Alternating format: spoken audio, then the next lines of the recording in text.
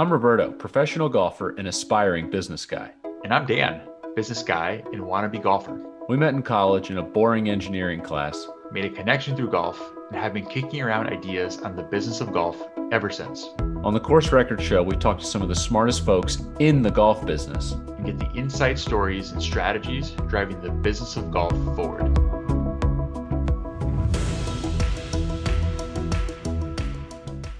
This episode of the Course Record Show is brought to you by Holderness and Bourne. When it comes to any clothing, fit is a complicated thing. But when you have to not only look good, but be able to wear that clothing in all types of weather and swing a golf club comfortably, fit is even more essential. H&B has absolutely nailed the fit. Their approach is tailored but not tight. When I first started wearing H&B, some of my buddies on the XL side of the size spectrum were skeptical. They were like, yeah, it looks great on you, but no way I'm wearing anything tailored fit. But after convincing them to give it a try, they've all made the switch to H&B. The fit loosens up as you get towards large, extra large, and on up, but still maintains a sharp look. The sleeves aren't past your elbow. There's not a bunch of fabric bunched around the shoulder. It's just a more polished look across all sizes. Check out the new spring styles and the perennial favorites like the Maxwell shirt on hbgolf.com.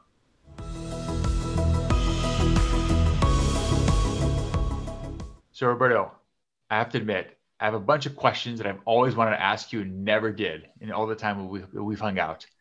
I know these are questions that our listeners have too. It's all about how tour players spend money. So first thing I want to know, where does most of your money go as a tour player in terms of your expenses throughout the year? That's a good question. First, I want to apologize to the listeners for not having a great guest on this week. It's a bit of a downgrade to just have me on, but no, I think it's a good conversation to have just because I've played in 100 pro-ams, probably more, and you get a lot of the same questions. And I think that's one of the cool things that amateurs get during a day like that is just kind of getting to pick the brains of just the day-to-day stuff. So, I mean, expenses, I think it's like any business. It goes towards people. You know, if you have a good year on tour, it means you're paying your caddy more. It means you're paying your coach more. You might have, you know, the better you play, the higher you get in the world rankings, like your payroll just inevitably goes up. So some coaches are compensated on percentage of official earnings. So if that's the case and you peel off a $5 million a year and you're paying 2 or 3%, your expenses at the end of the year are going to go, 7 to 10% to the caddy and 3% to the coach. You're 10% right off the top. It's $500,000 right there. So that's the biggest one. So it sounds like most of the biggest expenses that you have are variable, right? You want to pay more because that means you're making more. What about expenses that are more fixed? Like regardless of how much money you earn, you still got to pay to travel. You still got to pay to do all this stuff. What are some of the big fixed expenses that you want to be able to clear?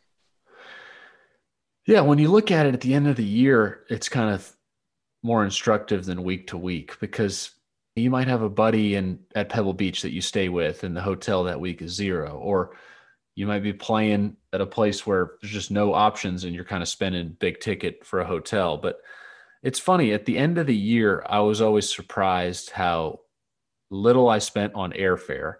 So I fly commercial, live in Atlanta, always Delta. And even like the years I was like just booking first class tickets, it's crazy. You end up spending like $20,000, $25,000 for the whole year on plane tickets, which is surprising. But, like we talked about with Joe, how spoiled tour players are.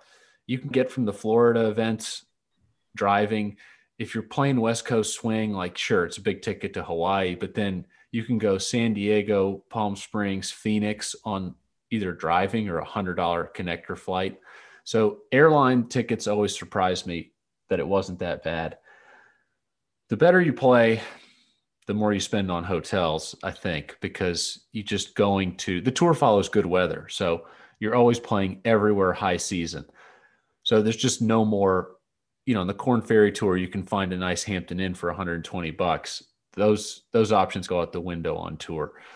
You're playing at like the Honda Classic February in Palm Beach Gardens. Every hotel is, $300 a night, not even the nice ones. So LA, San Diego, similar situations. So I would say hotels, airfare, And coaching, those are kind of your big fixed cost. If you sign a trainer or a coach day one, there's a retainer plus percentage. So that's how you wake up January 1st and you've spent six figures on expenses before you've hit a shot. So Roberto, what about on a weekly basis? Talk me through like where you incur the most cost. Like where does it go? Well, let's just say I live in Atlanta. I'm playing a tour event in Chicago. So you're in for $500 on the flight. Could be $1,000 if you're playing farther away, or if you're booking a last minute ticket, or small markets have more expensive. So 500 to 1,000 for the flight. Hotels, 1,000 to 3,000. If you're staying in a nice hotel in a big city, it could be $400 or $500 a night, or $300 a night. You're there for 6 nights. Caddy is, when I got on the Korn Ferry, it was like 800 to 1,000. Now on tour, it's 1,800 to 2,000, let's say. So let's call it 2,000. So 500 for the flight, 1,500 for the hotel, 2,000 for the caddy. So now you're at 4,000. And that's before you've, really had a bite to eat. You're going to spend another 1,000 on food. Again, the tour plays in real cities. Like you can always go to Chipotle and have a $9 dinner. But if you go to any sort of dinner, a lot of guys travel with their wives. You have a glass of wine and dinner, $150. So you're in for $5,000 a week pretty handily. So you mentioned part of that being the caddy payout. I'm assuming that's what you pay even if you miss the cut and get nothing out of it. That's a good question. So caddies get paid a weekly stipend, and then they get paid percentage. So traditionally it was 5% of any check, 7% of a top 10, and 10% of a win. And I think some guys do it different, but that's kind of the old standby, 5, 7, 10. Now it might be just 7 and 10 for a lot of guys, or 8 and 10. But that's one I'm always curious about. Like I listen to Spieth on the No Laying Up podcast, and he said, some guys assume that like these kind of famous caddies for famous players, like Stevie must have been on a salary or this or that. Caddies got into the business like players, like kind of eat what you kill. And it was interesting. Spieth said, he was like, those couple of years I didn't play so well. I just feel for Michael because like he's starting a family, and we'd had such great years, and like his income was very different. So he basically just said like, look, Michael's probably on a great stipend, but most of his income is coming off that percentage. So I thought that was kind of interesting because, people are always like, oh, I'm sure Tiger just gives Stevie $1 million a year or Bones $1 million. I don't think so. I think those guys, they want to catch the upside, and they realize the downside of their business. I don't know. Yeah. So Stevie Bones, if you're listening, come on the show anytime. We can confirm that or deny that. I don't think Stevie would mind throwing a little dirt on Tiger after watching him on the documentary. That was the most surprising thing about that entire Tiger HBO show, was that he and Stevie don't talk. That was such a bummer, such a huge bummer. What expenses are covered by someone other than you? Are you on the hook for everything, or do you split this with like a sponsor or anything like that? 100% on the hook.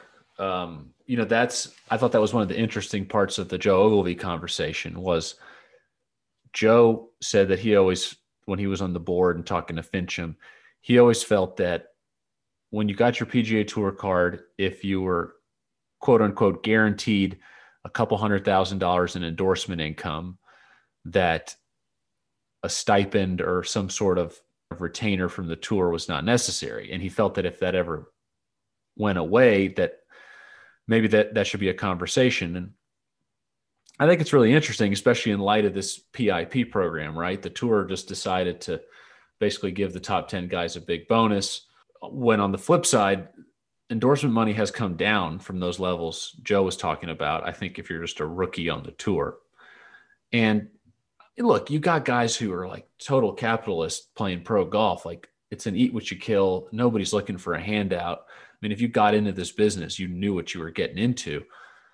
But at the end of the day, there's only one way to get on the PGA Tour, and that's to earn your card. So if you want to talk about like a stipend for getting on the tour, I don't see it as a handout. Like there's 125 guys or whatever, plus the new guys. So 175 guys on the PGA Tour that all earn their spot. So if you were going to say like, hey, if you earn your card, you get 150 grand that can cover your expenses for the year. I wouldn't have a problem with that. I'm not necessarily advocating for it, but look, you can kind of break even on the Korn Ferry Tour and get your card if you play well in the finals. So if you come out of college, you get on the Korn Ferry, you break even, and you go peel off 30, 40 grand in expenses the first 10 tournaments, especially when we started Hawaii, West Coast, pretty expensive trips. You could have a guy who has a PGA Tour card if he doesn't play well in those events, and he's like he's cash poor, like cash flow becomes a problem for that guy. And that's a real thing. Maybe it's 1, 2, 3, but it's probably closer to 1 to 5 guys every year that run into this problem. So it's kind of an interesting, nuanced, kind of deep dive thought, but I think it's a conversation that's going to come up over the next 5 to 10 years, maybe. How high do you have to finish in the Korn Ferry Tour money list to break even there? I mean, you can finish 75th on the Korn Ferry Tour money list and get into the finals. And at 75th, you're making like, I don't know, 80 grand, and you're spending 80 grand for sure. So you broke even for the year. So you've got zero in your bank account if you started with zero. And if you play well in those Korn Ferry Tour finals, you can get your card with one good week. So like $30,000 will get your card in those finals. So you're now up 30 grand or 35 grand, and you're starting PGA Tour season with that much money. Now, again, there's endorsements, so you're going to get a little bit coming in, whether you kind of get off to a slow start or not. But just for example, you can get your card and not have a bunch of cash in the bank. But it sounds like you can't be a lifer on the Korn Ferry Tour and expect to make any kind of money. 100%. And that is something that the tour's been pretty adamant about, is like, that's not really a place to spend your career. And I agree with that. And if you look at the announcement recently that the Korn Ferry Tour is going to go to $1 million a week, and the finals are going to be 1.5 million of those 3 finals tournaments, it's actually really good. And it's a good way for the tour to like head off this conversation about a stipend, or, the conversation we just had, because now if you finish in the top 25 on the Korn Ferry Tour, or even if you have a couple good weeks in that finals deal to earn your card, you're going to start with more money. You're just making more money now on the Korn Ferry Tour, which gives you're starting with a bigger bankroll on the PGA Tour. And that's good. That's really great. So I think that's a really good development. It's long overdue, and I'm supportive of that big time. You mentioned the Player Incentive Program, or the PIP. For those who don't know much about it, give us the 101 on how you experience the PIP, what it means for a player like you. It means nothing for a player like me. I can give the 101, but I haven't really looked at the details that closely. But it's basically a pot of money, $40 million the first year, which is 2021. And I think it's going to 60 in the next year or two. And it's basically awarded to the top 10 guys on the PGA Tour based on a ranking that is a combination of how much social media influence you have, or followers, or Q rating, and marketability. And there's like 6 factors, and there's some formula. So it's basically just how famous you are. It's, I don't have a problem with that. Those 10 guys are the guys that are moving the needle. The sport is driven by stars. And the one thing I think is interesting, though, like it took me like a week to think about, is it a way to reward those top 10 players, or is it a way for the tour to incentivize their players to create more content? So like if I'm the 15th ranked player in the world and finish 12th in that deal, should I like start tweeting more? Should I hire somebody to run my social media? Should I be pounding content out all the time so I can move up in that ranking? So, I think it could work both ways for the tour, which is really smart. Isn't that what we're doing here? Putting out content, getting the PIP money? I mean, how many listeners do we need for my play to be overcome by podcasting fame to get me some of that? I would love to find out. So what behaviors do you think the PIP is going to change for players? Like, what would you do differently if you're on the cusp of being in that top 10 to get into the money? That's a good question. I think it's worth thinking about too. Like, take it one step further than we just did. Oh, our guy's going to tweet more. That's simple. That's basic. But let's just pick a guy. Okay. Justin Thomas is the first or second, third best player in the world. Like, phenomenal. Let's say we don't know how this thing's going to shake out. Let's say year one, he finishes eighth in the PIP because you've got Tiger Woods, you've got Phil Mickelson, you've got maybe a Ricky Fowler is ahead of Justin Thomas in the PIP. So would JT tweet more, or would he sit down with his team and say, hey, let's talk to HBO about a 6-part documentary show? Let's not just tweeting more, but like really taking something on like that, where just think about the Formula One show. I know dozens of people who never watched Formula One and now watch because the quality of that documentary, Drive to Survive on Netflix. What if a player did that was already a great player and jumped to the top of the PIP? I mean, it's $10 million in year one, I think, for the number one guy. And if they're going to take it from 40 to 60, that's going to be $15 million. So it could be really interesting. What do you think?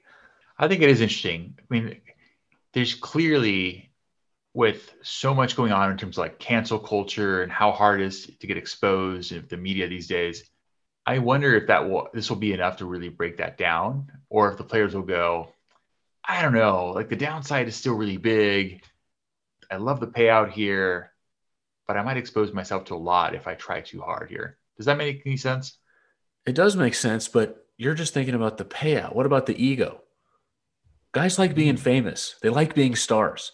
If I'm the second just XYZ player, a guy we never heard of 2 years from now, becomes the third ranked player in the world and he's 24th on the PIP, guys don't like being told they're the 24th most famous person on the tour when they're the third best player. So I think it could be driven by ego as much as money. That makes sense. But why wouldn't he just do that now? Because there's no scoreboard now and the PIP puts a scoreboard to it. That's why. Interesting. Winners like winning. That's an interesting take. The ego as a currency in this, you're right, is a fascinating component to this that I absolutely did not factor in. Yeah, it's a real thing. All right, so you talk about players making a run for the tour because that's where the golden goose is. Talk about how players set up fundraising to make a run at the tour to get, from a Canada or Latin America tour into Korn Ferry and hopefully ultimately into the PGA Tour. How do they set up fundraising to give it a go? Oh, so you want to go back to the beginning, the bottom. The bottom. Start from the bottom. Now we're here. Let's start from the bottom. Generally the top 5 or 10 guys, maybe 5 guys coming out of college will get some endorsement money to go on their way and fund their professional golf. And then obviously if your family has some cash, they can help you get started. But a lot of guys, I was a 4-time All-American in college and I had to go raise money. And I tried to raise enough to play for 1 year where I could miss every single cut, have zero income, and play for 12 months and do it right. So, staying in decent hotels, flying to some Monday qualifiers, playing a lot of mini tour events. Mini tours have kind of been replaced by Latin America and Canadian tour. But I was super fortunate in that I had guys that just wanted to help me get started. So I was lucky in that regard. And those guys I would not have been able to do what I did without their support. But as you mentioned, some guys go and basically sell shares in themselves. They say, hey, pitch in, buy 10% of my company or of me, and that'll cover my expenses. And if I get to the PGA Tour, I will pay you back plus a percentage, or you'll get a percentage of my earnings. So, hey, I might be on Latin America tour this year, but if you pitch in now, when I get on the tour, anything I make over $1 million, you get 25% of. Or there's all kinds of ways to do these deals. And those are fairly common. I think most investors there go into it knowing that they're just trying to help a guy chase his dream. And if they see $1, they see $1, but they're not expecting a return most of the time. But some do get a return. Do you know anyone who is still paying a bunch of money back to someone who believed in them like that 10% earnings in perpetuity kind of thing. It's like, ooh, maybe I should have offered less. Yeah, I have heard of that. And I think there's just two sides to that coin. If you're sitting there with $0 in the bank and you think you can do this and you have that dream and believe in yourself, you need that money. So what's the worst possible scenario? You never get to chase that dream, or you get on tour and you're paying a big royalty. There's probably a limit to where you flip from being grateful to being like, wow, this was a bad deal. But do you get to write off your expenses for tax purposes? It is May after all, and the deadline's coming up. Who's listening to this? Yeah, you get to write off, just kind of all the travel, hotels, coaching. You 1099 your coach, 1099 your caddy. So you can write off a bunch of stuff, but within reason, right? You can't, if you take your family to Disney World for a week and hit balls for 30 minutes, you can't write off that trip to Disney World. I mean, you can. It's just when you get audited, you're going to have to explain that trip to Disney World. So everyone knows that game, right? You don't want that call. You don't want that call. Exactly. What about the PGA Tour pension? How does it work? What does it take to get in the game, so to speak, for that? That's a good question. Actually, one that I get a lot and people are really interested to know about.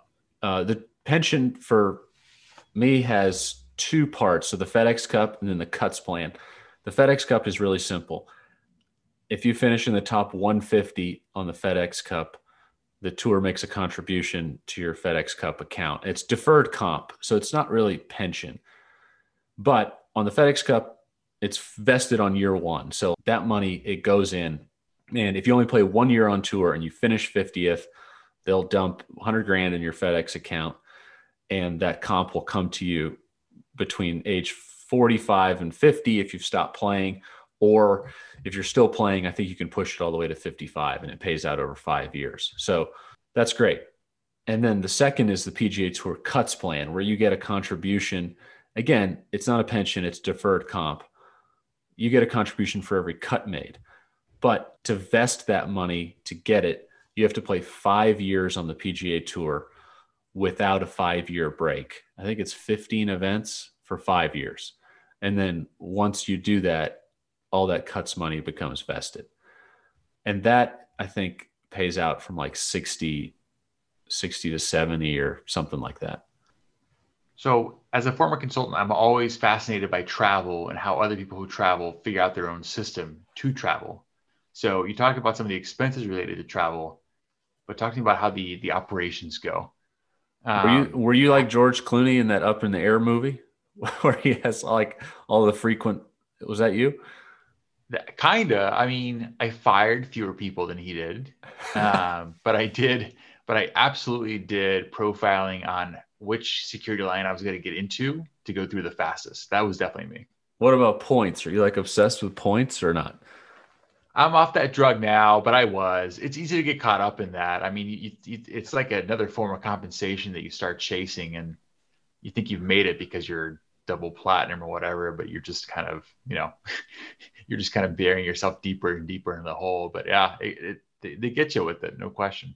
No doubt. I think anyone who's traveled, and maybe some people don't, those are the real lifers. But when I was younger, I would, be boarding a plane behind a guy with a diamond tag on his backpack. And I'm like, what a legend, like what a hero. This guy is an absolute winner. And then I don't know if it's when you get married or when you have kids or when you've just been on too many flights. I don't know what the answer to that is.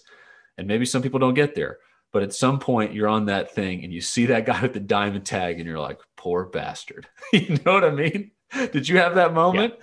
Yeah, I definitely did. And the bag tag I never got. I never understood what that was a medal for that you wanted to symbolize. But, it is what it is. But yeah, but as far as travel, I have always done it myself. I mean, if you can use the internet, you can book a Delta flight, right? Hotels can be a little dicier, especially if you're going through the tournament or whatnot. But some of the agencies have like a person who just does travel. So you just text that person all the time and they book your flights, book your hotels, change your flights, because it's kind of a moving target all the time. So I've pretty much always done it myself. My wife helped, especially on the hotel front when she was traveling a bunch, because I'll kind of stay anywhere. And I was like, you pick, whatever looks better to you. But it's not that complicated. I have to imagine you've racked up a lot in change fees. What do you think you've racked up in change fees, given the uncertainty of like making a cut, not making a cut, et cetera, and all the uncertainty that comes in your world? Oh, thousands of dollars. I mean, if I had spent $20,000 a year on airline tickets, I would have spent $5,000 on change fees for sure, or just burn tickets or flights you never use because it's more expensive to change than just buy a new one. Because, like you said, like it's easy to just think you can be like, okay, I fly Monday afternoon, and then I either make the cut or miss it. It's not that simple. Like, you're like, oh man, I'm going to buy my flight for Dallas in 2 months. It's $300. It's a good deal. And then you get a text like the next day or the next week that's like, hey, there's a charity event in town on Monday. Can you play this thing the week of Dallas? And it's like, yeah, absolutely. So now I just lost my deal. I've got to go buy a new flight, and my $300 flight turned into an $800 flight. It's just constantly changes and change fees. So you're welcome, Delta shareholders. So in consulting, it's a very common, like first flight out on Monday to get out, late flight on Thursday to get back, work Friday in your home office. What's the PGA Tour Pro version of the weekly schedule going in and out of a tour city? I kind of had two. The first couple of years on tour, I would travel Monday, just kind of take it easy, casual travel day, avoid the Monday morning rush at the airport, get in the afternoon, and then full day practice round Tuesday because I didn't know the golf courses. And then if I was going week to week, I'd like to fly Sunday night, preferably, because then I could just have a total chill day on Monday. But once you kind of get to know the golf courses or you have kids at home, tons of guys fly Tuesday morning because you can get there by lunchtime, play a practice round in the afternoon, and you already know the course. So you might play 9 holes, or you're frequently in the Pro-Am on Wednesday. So you can get in Tuesday afternoon, hit a few balls, kind of get settled, and then you use the Pro-Am as your practice round. So I would say that's the most common. I would say the rookies, 80% of the rookies are traveling on Mondays, and 80% of the established guys are traveling on Tuesdays. Are there any courses that, even though you've played before, are tricky enough that you still have to go out on Monday or Sunday to try to figure out more going into tournament, or not necessarily? Not necessarily. I mean, I maybe should have done that on courses I'd missed the cut every year. I should move to Harbor Town for a month before that tournament because I've never made a check there. All right. You survived all my questions, Roberto. Thanks for dishing out some secrets on the pocketbook of a PGA Tour Pro. Lots of good questions here, lots of good insights that I think gives our listeners a much better picture of what's going on in the finances of the tour. Happy to do it. I know it's kind of a weird way to make a living, so happy to give some insights on how it works behind the scenes. But I promise the listeners we will have real live, more interesting guests on future shows. So check back in on the Course Record Show.